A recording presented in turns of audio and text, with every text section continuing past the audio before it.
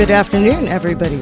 Welcome to Driving Forces here on WBAI 99.5 FM and streaming live on WBAI.org. I am Celeste Katz, senior politics reporter for Glamour Magazine, here every Thursday with Jeff Simmons. And how are you today, Jeff? I'm doing well on this very snowy afternoon, Celeste. Oh my God, I know it was a mission, an absolute mission to get here, but we made it. We made it. Tracking you on Uber was very interesting, watching your car spin around on the way here. It was terrifying, but thankfully, we are all here in one piece, and we have a good show lined up for everybody. So I think we should get right into it. Today, we are going to be talking a lot about voting. Certainly, we have been through a tumultuous midterm election season, and it is almost, but actually not completely over just yet. So we have some very special guests today with us to talk about what is going on. Should we just jump right in? I think we should. Okay, great. So our first guest today is United States Congresswoman Grace Meng. She's serving her third term in the House of Representatives. She represents the 6th Congressional District of New York, which includes West, Central, and Northeast Queens. She just won a fourth term in the House against a Green Party challenger in the November 6th elections. Congresswoman Meng is the first Asian American member of Congress from the state of New York, and she is the only Congress member of Asian American descent in the entire Northeast. She's the first female member of Congress from Queens since former vice presidential nominee Geraldine Ferraro. It's a pleasure, Congresswoman Meng, to have you on the program. Hi, Celeste. Hi, Jeff. It's great to be on. Thanks. Good afternoon. We hope you're nice and warm today, too. It's a little snowy and wet here in D.C., but it's okay. So, so we have a lot to discuss today, so we're just going to jump right in. We wanted to take sort of a broad view here. You served the vice chair of the Democratic National Committee, so you can talk about sort of the last couple of years of rebuilding and advancing the party. Tell us a little bit about how that's going and how you think that played out in this year's midterms. Sure. Well, as we saw in this year's election, Democrats won big, and this is largely due to the Democratic Party learning after the 2016 election that we needed to do better at outreach, be better listeners, and make sure that we are expanding our universe of voters. And so I'm proud to be part of this new DNC where the goal is really to reach every single zip code, and that we are not just a party that pays attention to voters every fourth year, every fourth October before presidential election year, and that we're really making sure that we're giving resources and making investments in our state parties and with working with our local activists. So many of the new groups and new coalitions that have formed since Trump got elected, making sure that they have the resources that they need, and just, being there for people. So this is a very busy week. Not all the races have been resolved right now, and Democrats are leading in a number of those situations where they're not yet resolved. Where were you focused? I understand you traveled across the country. Where were some of the races that you were, boots on the ground in? Well, one of my main priorities is to make sure that we were focused on areas that people traditionally have not necessarily heard enough from, or having been paid attention enough by the Democratic Party. I was in states like Nevada, Utah, New Hampshire, Atlanta, Georgia, even to Little Rock, Arkansas, and just saw a lot of excitement out there. In the last 10 years, Democrats lost about 1,000 seats that had flipped from blue to red. And so we have a lot of ground to make up for. But after this election, we've won at least 380 of those seats back. We flipped, like you said, Jeff, 36 and counting congressional seats, 7 governor seats, 8 new legislative majorities that were picked up. So it was a real good night for us, but that is just the beginning. And as far as the specific types of voters this season, from what I understand, you also concentrated in recent months, not just in the last few weeks. You've been concentrating on trying to get that youth vote and trying to get more youth more civically engaged. Tell us a little about what specifically you had done and where we need to improve on this in the future. Sure. Well, one of the biggest lessons that we learned as a party was that we need to do a better job at paying attention to certain groups who've been underrepresented and neglected by our party, whether these are rural voters, minority voters, and one of these groups are young voters. And whether you're talking about millennial-age voters or college-age voters, we need to do a better job at paying attention to their issues and making sure that we are improving our policies on issues that affect them. They have been loud and clear on issues that affect them. And so I've focused some of my efforts. For example, this past year, the past few months, I invested almost $100,000 in hiring college campus organizers. So in our top 5 districts in New York State that we wanted to flip, and we flipped 3 of them, there are 23 college campuses. And within just, I would say, 2 or 3 months, we were able to, through these students did all the work, register thousands of new voters. And so it's very exciting. And again, this is just the beginning. We knew that the turnout would be higher. We knew that these elections would come down to a very close margin. And so I like to think that our students and our young voters helped make a difference. And if you're just joining us again, you are listening to WBAI 99.5 FM. This is Driving Forces with Celeste Katz, me, and Jeff Simmons. And we are speaking to Congresswoman Grace Meng about some of the lessons that we've learned this month with the big midterm elections. Congresswoman, there's as we said, a lot of these contests are wrapped up, but some of them are still not decided. There was a development earlier today, for example, more developments in the recount in Florida. We also have some continuing activity in Georgia, some other places as well. A lot of these contests were marked by discussion of potential voter suppression and how well the administration of the election was handled in terms of poll sites and so on. Do you have any thoughts on what we saw there and how the physical way the election was run might have affected who was able to have their voice heard and who was not? Sure. Well, we've seen real instances of voter suppression in areas like Georgia. When I was down there campaigning for Stacey Abrams, Lucy McBath, and Carolyn Bordeaux, we heard about so many instances where signatures, for example, did not match. We saw this also in Florida where Patrick Murphy, who was a former congressman, they tried to reject his vote and his ballot, saying that his signature did not match. And so there is a lot more work that we have to do there. We need to pay more attention to these voting restrictive legislation that are being passed around the state. But, we saw even just in Maine today, Jared Godin, the Democratic candidate, just won by about 3,000 votes. And his opponent is still unhappy and is trying to change the result as we speak with a legal challenge. Do you think, we talk about the landscape across the country, should Election Day be designated a national holiday? Well, I'm biased. I have proposed legislation that would require Election Day to be a national holiday, especially in New York, where our voter turnout is amongst the lowest in the country. Now that I've traveled around the country, I've seen what improvements New York State can make.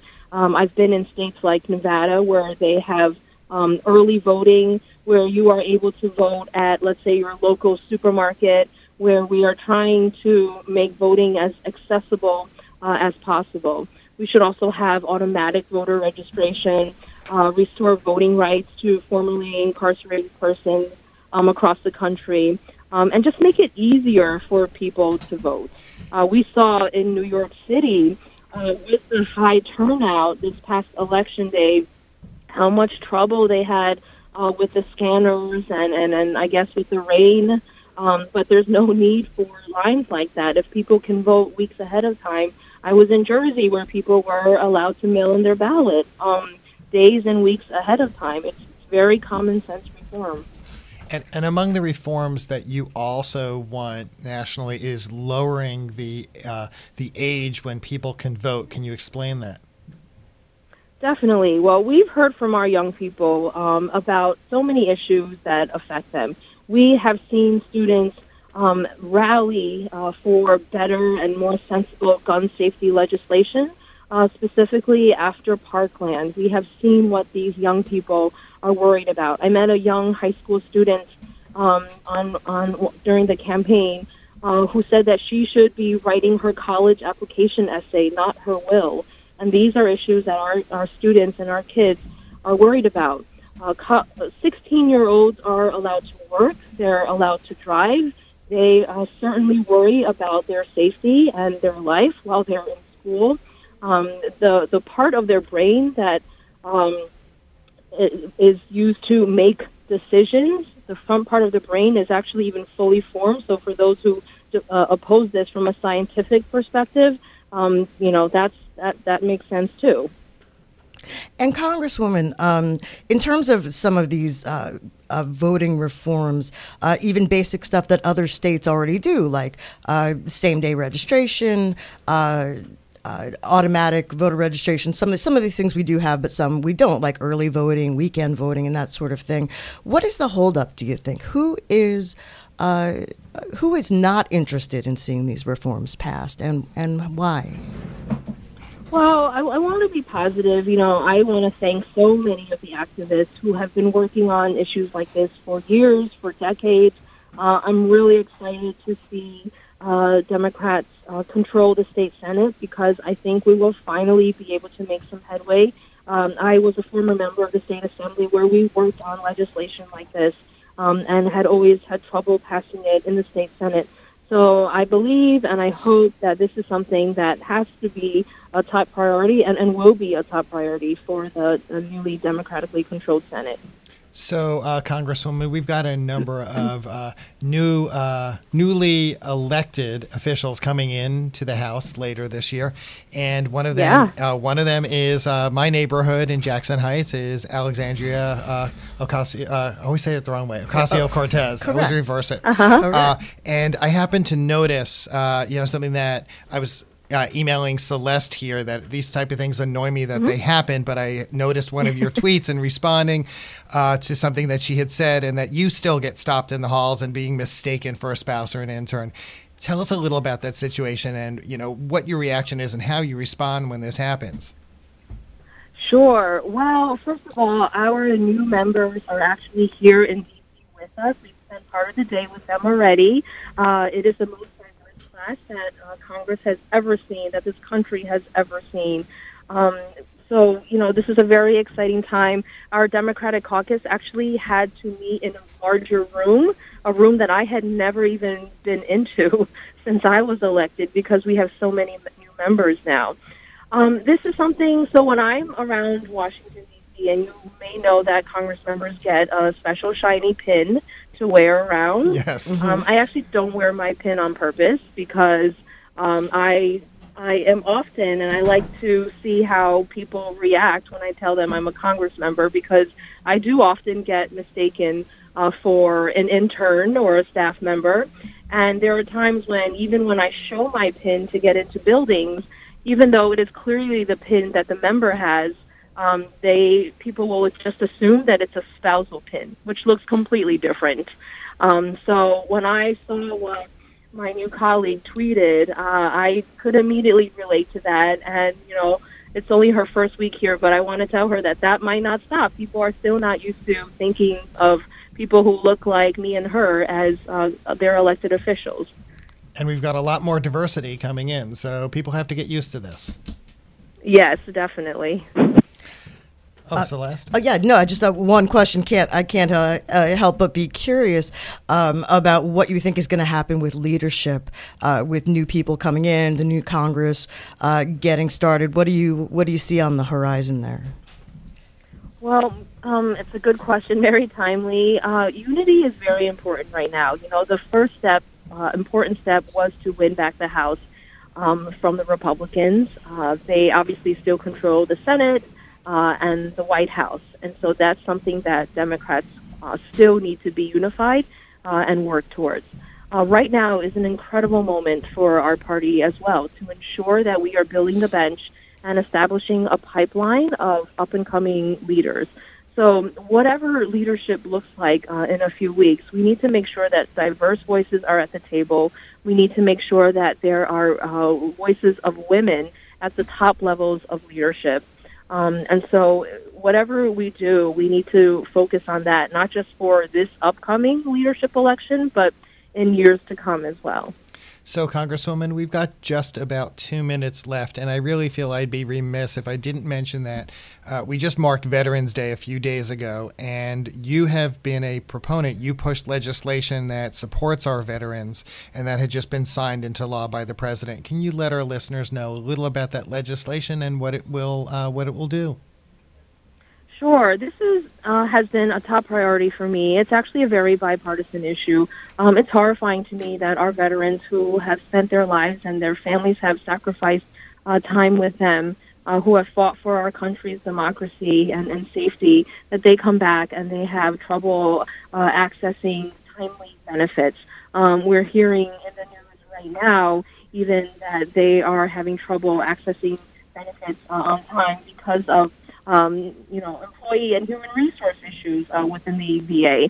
And so that's not acceptable. Our office, for example, has someone from the VA come every single month because we want to make it as easy as possible for our constituents, our veterans, to be able to access their benefits. We worked on issues that affect and hopefully help our veterans deal with health issues, for example, but even issues that are not necessarily traditional and conventional, for the increasing number of female veterans and soldiers, for them to be able to choose healthcare practitioners of their choice, for pregnant women who are serving in the military to be able to have uniforms that fit them, for example, to ensure that there's easier hiring from within federal agencies so that our veterans are able to get employed. And there's just so many issues that affect our veterans that we have to continue to make sure that they are being served by our government. Congresswoman, if people want to learn more about you and your work and the legislation that you're involved with, where should they go? So they can always look on our website, meng.house.gov, or they can call our office, 718-445-7860. And, of course, we're on Facebook and Twitter at Rep. Grace Meng. Congresswoman Grace Meng, it's been an absolute pleasure having you here on Driving Forces today. Thank you so much. Thanks for your work. Stay nice and warm. Cool. So, Celeste, obviously it took you a while to get here because of the snow. Why don't you keep rubbing it in? So that's not the only issue today. We're going to have another guest in a few moments, but any other political developments that, as we lead into the next guest, that you want to talk about? Anything that you've been tracking at Glamour Magazine where you work? Certainly we are still keeping an eye on what's going to happen in Georgia and Florida. There have been, as I mentioned earlier, there were some updates today regarding the Florida recount and what's going to happen there. And earlier today, we were talking about how some of these, some of the ripple effect from what we saw in these elections in terms of new people running, new people voting, new people getting involved, how that's going to play out. I was fortunate enough to be able to speak on a panel this morning at Hofstra University with Howard Dean and Ed Rollins. So we had sort of both sides of the political spectrum there. Any main takeaway from that event? It's 2020 is going to be a barn burner. This is going to be, potentially in the primary phase, could be sort of the bloodbath type of thing that we saw on the Republican side in 2016. So that is going to be a very, very interesting contest to watch, considering what Donald Trump has done for the Republican Party, and what the Democrats think is going to be the best way to confront him and try to get back the White House. And were there any predictions as far as voting reforms, or that didn't come up? Well, I mean, we talked about it a little bit. I think that certainly people are aware of some of the issues that are going on in those states, in states like Georgia and Florida. Florida, obviously, being a battleground, that is always one to watch. Howard Dean did say officially in all caps that Hillary Clinton will not be running for president again. He considers Joe Biden ostensibly sort of the front runner right now. But what he really tried to emphasize was that if you want to look at the lessons of 2018 and apply them to 2020, and you really want to take on Trump, he says, people of his generation, the sort of Ed Rollins was kind enough to point out he has a 70th birthday right around now. And he says, look, somebody my age is not necessarily who the Democrats should be looking toward as the future of presidential politics for our party. We have to look younger. We have to look in a different direction. And so he said that he wasn't necessarily inclined to promise that he would be endorsing anybody before the nominating convention, next nominating convention in 2020. But he did strongly suggest that sort of more of the same, in a way, is not really going to cut it. So this discussion of voting and the upcoming elections brings us to our next guest, who we have on the line. Our next guest today is Stephen Spalding. He is the Chief of Strategy and External Affairs for Common Cause, where he works to advance the organization's mission of open democracy and accountable government. Founded with 4,000 core members in 1970, that's before you were born, Celeste, to serve as a people's lobby, Common Cause has grown into a nationwide network of more than 1 million members and supporters with a presence in 30 states and in Washington, D.C. Stephen Spalding, welcome to Driving Forces. Thank you for having me. Thanks for joining us. First, before we get into a discussion about the midterms and voting, can you tell us a little about your work with Common Cause and what you're focusing on now?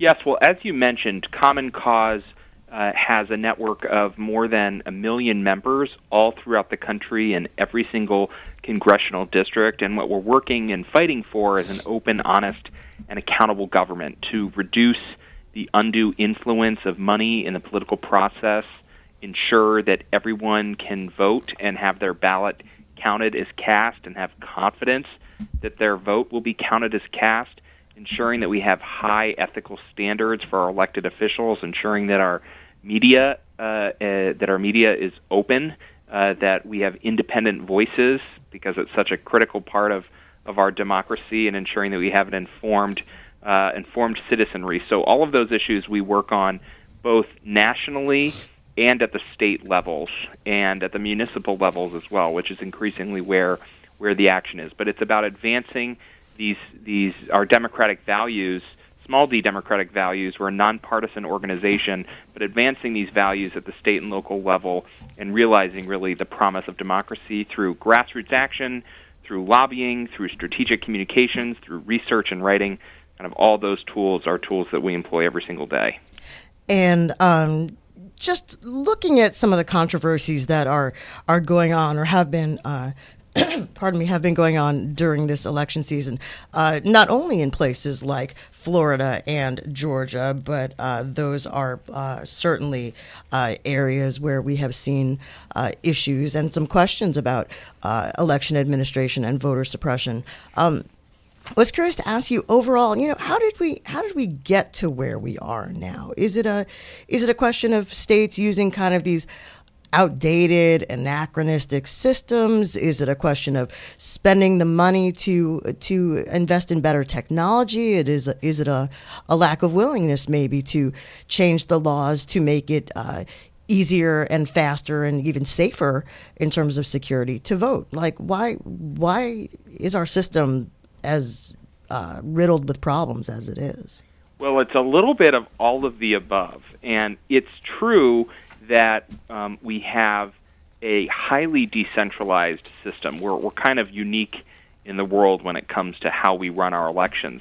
Back in 2012, it was, President Obama was taking to the stage in Chicago and saying, declaring victory while people were still in line in Florida. Of course, the count had come in, and it was clear that he had won a second term in the White House, but there were people still in line, and he said, we've got to fix that. And he set up a commission, a bipartisan commission called the Presidential Commission on Election Administration, that looked at these specific issues.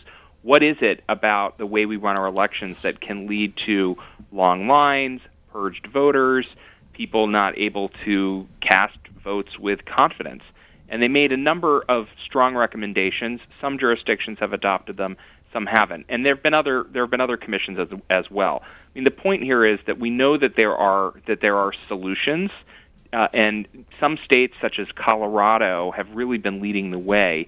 Other places like Minnesota, which have some of the highest turnout, in Colorado, it's largely a vote by mail state. People can get their ballots and drop them off at vote centers. There's a number of ways that they can return their ballots. Other states have adopted increasingly automatic voter registration to ensure that when people want to vote, let's put the burden on not on voters to figure out what paperwork they need, but really on the government, because the data exists to get people registered. If we can put a man on the moon, we should be able to get all eligible Americans registered to vote without all of the hiccups that we've been seeing. We can have same-day voter registration, which is in place here where I'm speaking from in the District of Columbia and in a number of other jurisdictions where people can register to vote on Election Day. So we've got to, all of which is to say we need to lower the barriers to participation. I can talk briefly about, I was in the National Command Center of Election Protection, which is a nonpartisan group of attorneys and activists and organizations that work to protect the vote. It's run out of, in many places, here in D.C. at least, at the Lawyers Committee for Civil Rights Under Law. Common Cause, my organization, is one of the key partners of Election Protection Coalition.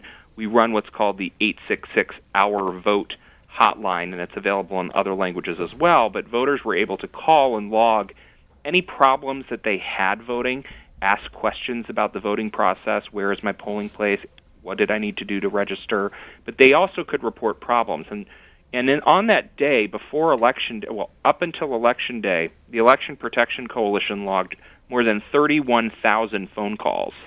And what we heard time and time again was, jurisdictions were really unprepared for the high turnout that we saw. They were not resourced. There was a jurisdiction right outside of Washington, D.C.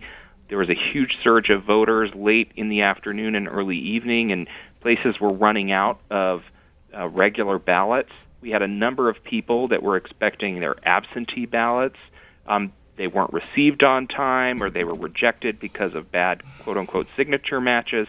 And, of course, and this is where I'll end here because I've been talking for a while, but you mentioned we also just have all of these old, outdated machines. Many jurisdictions are using machines that predate, the iPhone, and that came out, after the Help America Vote Act gave states and local jurisdictions funds to purchase voting equipment.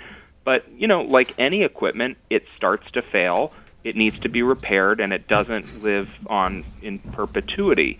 So we know that there are solutions, we know that there are problems, and now we need to come together and advocate for reforms and fixes, because 2020 is right around the corner, and many other places have elections in 12 months. You've been listening to Driving Forces with me, Jeff Simmons, and my co-host Celeste Katz on WBAI New York 99.5 FM and streaming live at WBAI.org. We are on with Stephen Spaulding of Common Cause. Celeste? Yeah, I wanted to follow up on something that you mentioned a moment ago, the idea of making voting more accessible and hearing from people who feel like either that they were disenfranchised or that they ran into problems for various reasons at the polls. One thing that's been talked about, perhaps on the flip side of making voting easier, although there's differences of opinion on this, is the idea of the president advocating for more voter ID laws. Certain states have them, certain states do not. Some states have stricter laws than others. The most recent thing I saw was that he said voter ID shouldn't be a big deal to bring a picture with you if you want to cast a ballot, because, if you want to, quote unquote, buy a box of cereal, you need to show photo identification. So I was just curious as to see, sort of long term, what you think the odds of that are. I know that a lot of people in the voting rights community were quite concerned about what the president described as his very distinguished voter fraud panel, which of course no longer exists, partly because of outcry from civil rights groups like the ones that you've described.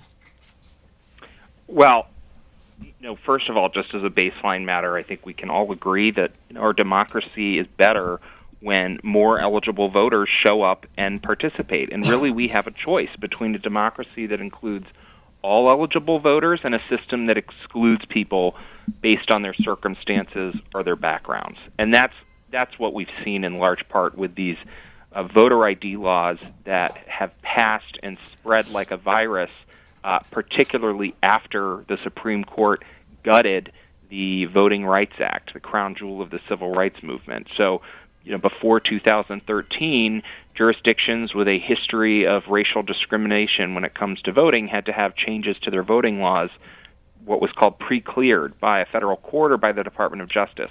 Well, the Supreme Court struck down the heart of that law. Congress has taken no action to fix it. And you have states like Texas, states like North Carolina, other places rushing to enact laws requiring these very specific forms of identification to show up and vote. We're talking in some places a student ID doesn't count, but a gun license does. So, while we need to safeguard the integrity of our elections from tampering, obviously, we need to make sure that all eligible Americans can participate. And in many respects, these photo ID laws are in almost all respects, are a solution in search of a problem. That's simply, we simply do not live in a world where people are impersonating and showing up at the polls, impersonating their friends and neighbors. Really, I think the real fraud has been the manipulation of our voting laws by self-interested politicians who have made it much harder for certain populations to vote, doing what one court called, discriminating with surgical precision in enacting these sorts of laws. So the president makes a number of irresponsible claims, near daily, but he has increasingly now attacked on Twitter the integrity of the elections in Florida, in Arizona, and other places.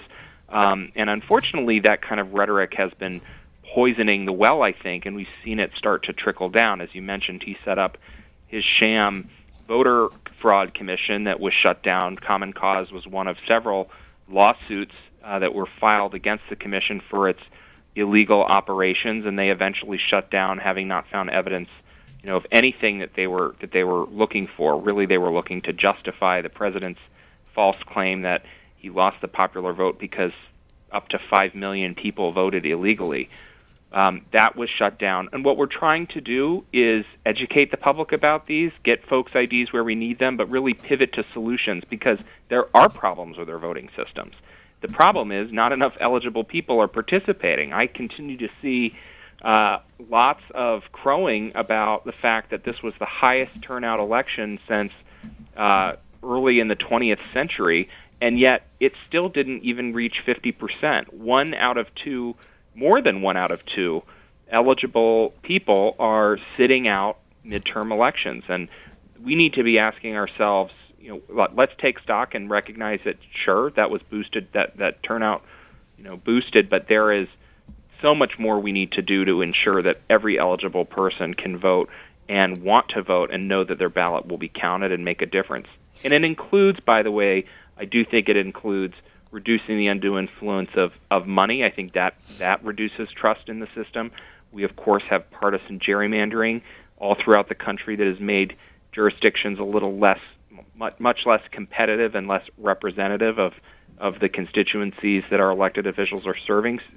So, there's no one cure-all, but all of it together, I think, is bolstering a democracy movement. A number of jurisdictions that had ballot measures, whether it was curbing gerrymandering, expanding the franchise, allowing people with former felony convictions to have their voting rights restored, those all passed overwhelmingly. So there is a democracy movement in this country. We just need to do everything we can to make everyone's voice heard. And in light of, obviously I understand, and I'm sure our listeners here at WBAI understand some of the larger political ramifications of the president either suggesting that there is widespread voter fraud without actually providing any evidence of it, and also at the same time suggesting that voter ID is no big deal because you need voter ID to shop for groceries. That's an oversimplification. But for some people who hear some of the other arguments, before I pass it back to Jeff here, just wanted to ask real quick, devil's advocate. People who support voter ID say two things. Number one, that there is not very much you can do in the United States without some form of picture ID. You can't open a bank account. You can't get on a plane. You can't take out a loan. You can't get a credit card. You can't do a lot of these things. That picture ID is widely used, and that it is not necessarily that you have to have a driver's license, because places like New York City offer a municipal ID. New York State offers non-driver photo identification and so on. The other thing that people say in terms of voter ID is that it's not meant to disenfranchise people, but it is rather meant to ensure that people who shouldn't be voting are not diluting the votes of people who are legally entitled to vote. So I'm just curious as to what you say to those kinds of pushback arguments on why voter ID is not that big of a deal. Well, so first of all, I should say I don't think people have an issue with identification. When people show up to the polls, they need to identify who they are when they cast a ballot, whether that is sometimes by signature, by identifying their address, but people identify themselves. The question is what type of identification. And in many jurisdictions, unfortunately, that have passed these laws, many jurisdictions of which have a long history of discriminating against communities of color, they are requiring forms of identification that are actually not that easy to obtain, that require access to underlying documents. So, people will have to produce their birth certificates or other records that in many places they simply don't have those anymore. So older voters, elderly voters, disproportionately communities of color that are subject to these laws, this puts further burdens on their access to the ballot, unjustified burdens.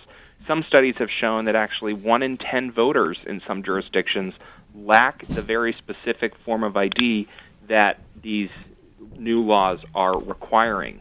And so you have to ask yourself, well, if we're going to require this to access the most fundamental right, the right to vote, there better be a pretty darn good justification for those laws if it's going to be costly to obtain.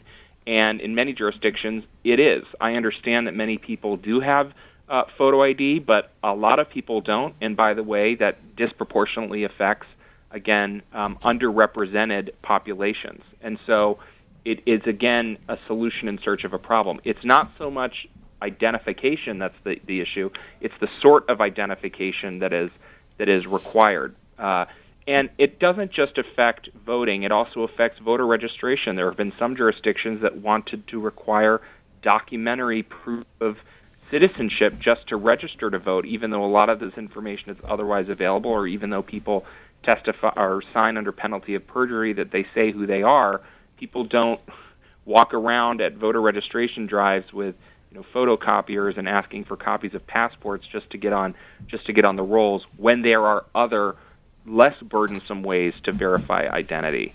So, Stephen, we've just got about 30 seconds left. Wanted to just have you tell our listeners how they can find out more about Common Cause. Yes, thank you. Folks can join us at commoncause.org. Check out our website, download our issue briefs, join our email list. We are constantly sending out email actions asking people to take action. commoncause.org. You can follow us on Twitter at Common Cause. You can follow us on Facebook at facebook.com/Common Cause. And in New York, we have a great chapter and a great office in New York led by our executive director, Susan Lerner, right there in New York City. And so you can, when you sign up at commoncause.org, you can also get alerts related to the city and related to New York. Stephen Spalding from Common Cause, thank you very much for joining Celeste Katz and me on Driving Forces today. Thank you very much. I appreciate it. And you have been listening to Driving Forces with Celeste Katz and me on Jeff Simmons on WBAI New York 99.5 FM and streaming live at WBAI.org. As we're talking about ID, I had to look up quickly on the computer. I thought I had misunderstood this, that I wasn't thinking clearly, but just that President Trump was suggesting that you needed an ID to basically buy cereal.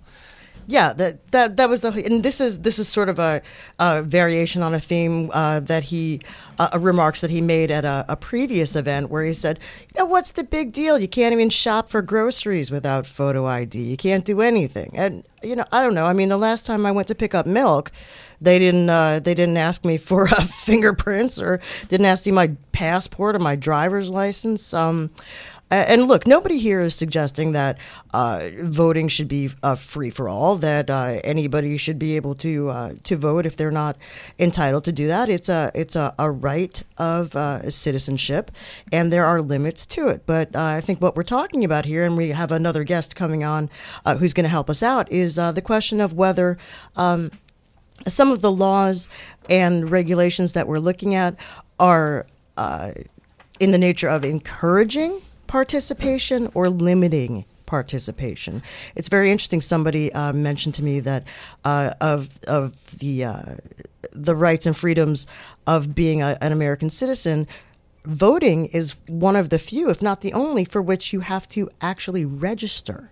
You don't have to sign up somewhere to have freedom of speech or freedom of the press or freedom of religion, but you do have to register to vote. So interesting topic here with big picture implications. So, Celeste, how about introducing our final guest of the day? I am very excited to do so. And our final guest here on Driving Forces is Perry Grossman. He is the Voting Rights Project Attorney at the New York Civil Liberties Union. He focuses on litigation and advocacy efforts regarding voting rights and election law. And Perry, it's a pleasure to have you here on Driving Forces with us today. Oh, it's a pleasure to be here with you. So we're going to jump right in because I was looking over the NYCLU website, and we were talking about voter turnout a little bit earlier and voter registration a little bit earlier. I saw something on your site that sort of, I found kind of amazing yet depressing yet scary. You tell me if this is right, that New York ranks 47th in the nation in terms of the voter registration rate. Is that? That's absolutely right. Well, that's accurate. And when we talk about voter suppression, we tend to think about things like voter ID laws and everything that's just gone on in Georgia with closing polling places in black counties and cries of voter fraud and voter intimidation. But in New York, what we have in just excess quantity is what's called passive voter suppression, and that we make it unusually hard to register to vote, right? We don't have early voting. We don't have online registration. We don't have vote by mail. And we have a 25-day registration cutoff, which we actually just sued as a violation of the state constitution. And all of these things make it difficult, right? Voting is kind of, in some ways, a real act of civic commitment and a real act of faith because, people don't think of their own one vote as mattering an awful lot. but it actually takes a lot of energy and effort to go cast your ballot. So every little thing you do to make registration and voting harder is going to make fewer people register and vote. And so we put a lot of barriers in the way here in New York, and we're trying to knock them down in court, and we're trying to knock them down in the legislature, and hopefully we're going to get some of that good work done. So, our previous guest said there's not one cure-all, but then what are some of the simple or, what are some of the more easier remedies that you see on the horizon that you think might be, a few of the reforms that can be enacted most urgently? Sure. So I can tell you, I just come out of a hearing testifying the New York State Assembly Elections Committee, and we were talking about early voting and no excuse absentee balloting. Those are two really important, really good ones, right? 37 or 38 other states in D.C. have early voting, so we're a little bit of an outlier there and not having it, but there seems to be a lot of momentum around that. We are also hopefully going to get automatic voter registration, right? So you can opt out of being registered to vote, but every time you come in contact with a state agency, you're going to find your way onto the rolls one way or another. Probably the most consequential thing we could do would be to have election day registration, right? So if you just get to the polls on election day and you're able to register and vote all in one shot, that has shown to have the biggest impact on turnout. If you look at studies, there's generally sort of a 5% turnout bump that tends to come with election day registration. So that would be a very big deal. It's going to take a little more effort to get that in New York because we've got some strictures in the state constitution. And knocking down that registration deadline from 25 days. That's going to be an important thing, and we managed to get our lawsuit on file just before the polls closed on election day. So hopefully we can have that in place sooner rather than later. Those are just a few of the fixes, right? I mean, we have other things that need to get done too. We have, especially here in New York City, we have so many different languages spoken by voters, but we only have language assistance available for a really small handful. We need to be expanding language access. We need to improve poll worker training. We need to improve the quality of our election machines, right? If you were involved in that mess that was election day where all the machines broke down, clearly we need to do a lot to invest more in our election technology. So there are so many low-hanging fruit here in New York to make elections better, but I've actually got a lot of optimism that we can make some of those important changes in the next few months. And you mentioned that some will require constitutional revisions, but given the changing political landscape in Albany to single-party rule come January, do you think it will be easier to move through some of these revisions? I do. I do for two reasons. One is the party that's unified in power right now has always been the party that has been more friendly to expanding the franchise. It's been leadership in the state Senate in the last few years that's really blocked common sense voting reform. So a change in leadership makes a very big difference. But also, I think people are more attuned now to voting rights as an issue, and particularly the voting rights in the North, right? I think traditionally we thought of voting rights as a Southern issue, to some extent maybe even a Southwestern issue. For people who are really in the know, it's actually a very, very big issue in Native American lands and in Alaska.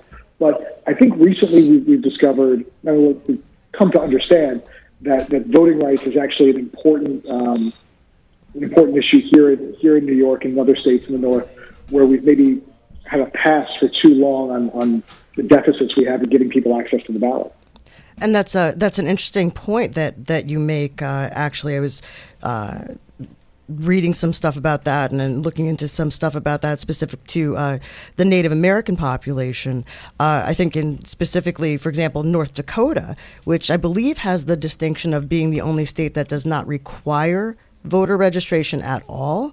But there were some significant issues there about potential disenfranchisement of the Native American population, the indigenous people there during this campaign. And it's interesting that you mentioned that this is not something that is just a problem that happens elsewhere, that New York has its own issues. I was curious. I know maybe nobody likes to lay blame, but my question is always, if everyone thinks that the system could be better, why isn't it? Like, who's holding this up? Well, it's an excellent question. The answer is it's always a lot of different things, but we can point the finger in a few places. Number one is incumbents and the people in power always tend to like the system to put them in power.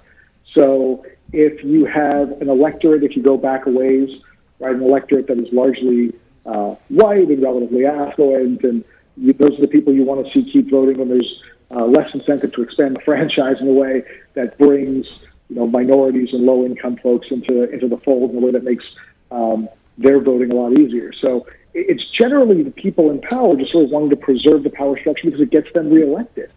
So that's always been sort of an important driving force wherever it happens. And so certainly that's been the case in New York as well. And New York actually probably has a more checkered history than most northern states when it comes to voting rights. There's a Supreme Court decision that you guys might be familiar with, Shelby County v. Holder, which invalidated Section 5 of the voting rights law. Actually invalidated Section 4B, but that's either here or there. The point is that it rendered the preclearance provision of the Voting Rights Act inoperable. And what that said is for the states that were covered by that provision, they had to run all of the changes to their voting laws, whether it's a statewide redistricting or moving a polling place from one Main Street to two Main Street. They had to clear those through the Department of Justice or a federal district court in D.C. And a lot of people don't know that 3 counties in New York were covered by the Voting Rights by Section 5 of the Voting Rights Act.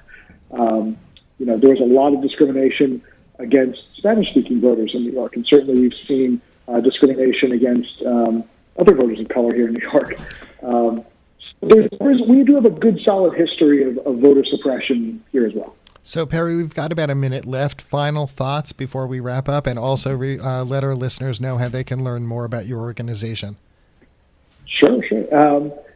I think we have a real opportunity in the next few months to make voting rights a priority here in New York, to get our state legislature to finally put through some important bills under the governor's desk, to get early voter registration deadline shortened, to get automatic voter registration, to get criminal justice involved individuals fully re-enfranchised.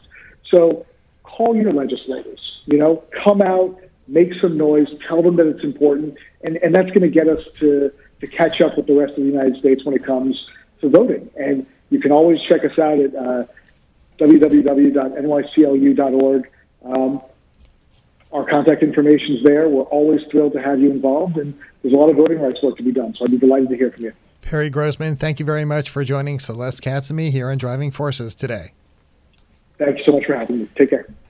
So to our listeners, we are about to come to a close. We would like to thank our guests, Perry Grossman, who you just heard from the NYCLU, Congresswoman Grace Meng, and Stephen Spalding of Common Cause. We also want to let our listeners know that while next Thursday is a holiday, Thanksgiving, Celeste and I will be back here with a very special show where Celeste is going to, in great detail, discuss all of her memories of Thanksgiving growing up. Yes, and Jeff is going to bake a turkey on the air. Reggie's waiting for this one. So we'd like to thank you all. Again, you are listening to WBAI 99.5 FM. Thank you very much for joining Celeste Katz and me here. And Reggie, thanks again for a great job on the boards. Have a great day.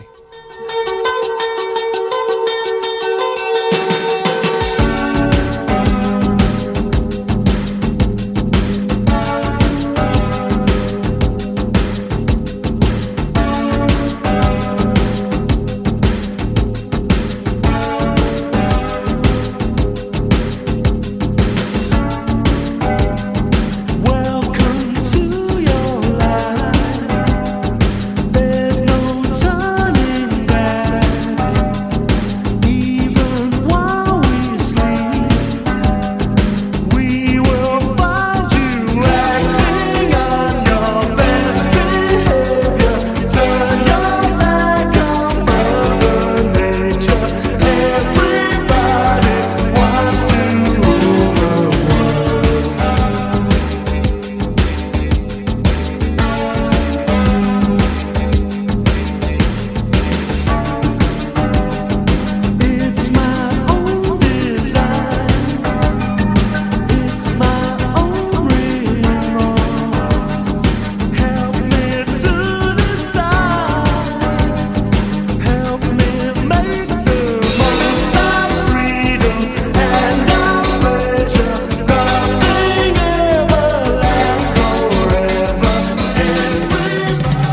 Join the African Diaspora International Film Festival from November 23rd to December 9th and celebrate Black life on the big screen.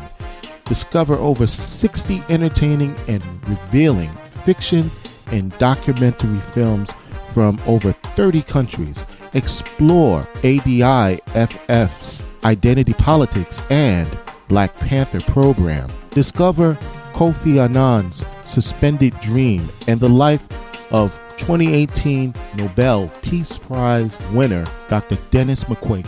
The African Diaspora International Film Festival, November 23rd to December 9th in Manhattan.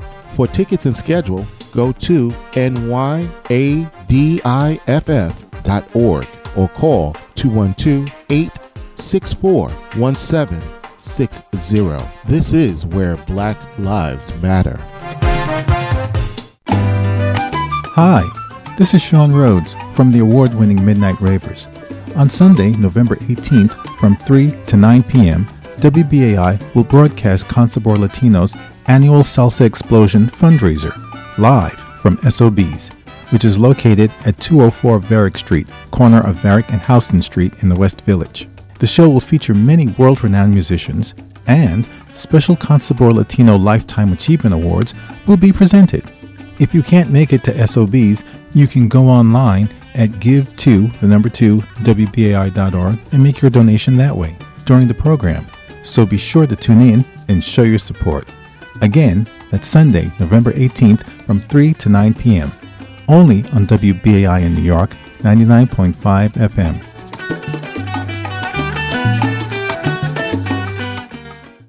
The defense industry, as it's called, is immensely powerful. It has tremendous interest in maintaining these conflicts. We have the capability to stop the bloodshed around the world.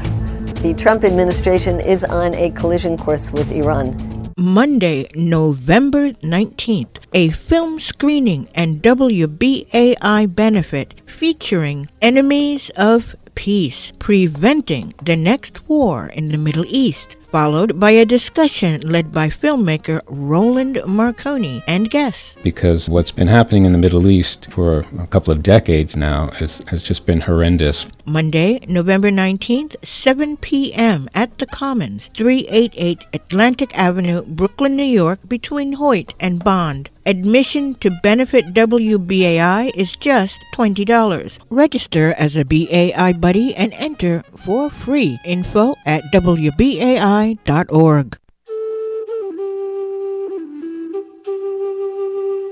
November is National Native American Heritage Month. So come spend the evening with me, John Kane, from WBAI's Let's Talk on Thursday, November 29th at 7 p.m. I will be hosting a free screening of Even the Rain, a powerful film that demonstrates the brutal acts committed against Native peoples by Columbus and his men, and the violence and exploitation that continues even now. This Spanish-language film layers history, racism, and the plight of indigenous peoples in a unique plot that recreates the past and strikes at the issues of today. And I want to extend a special invitation to our Spanish-speaking friends to help us catch all the nuances of the film. So come celebrate our special month by joining us at the Brooklyn Commons, 388 Atlantic Avenue in Brooklyn, New York. That's Thursday, November 29th, 7 p.m. for Even the Rain.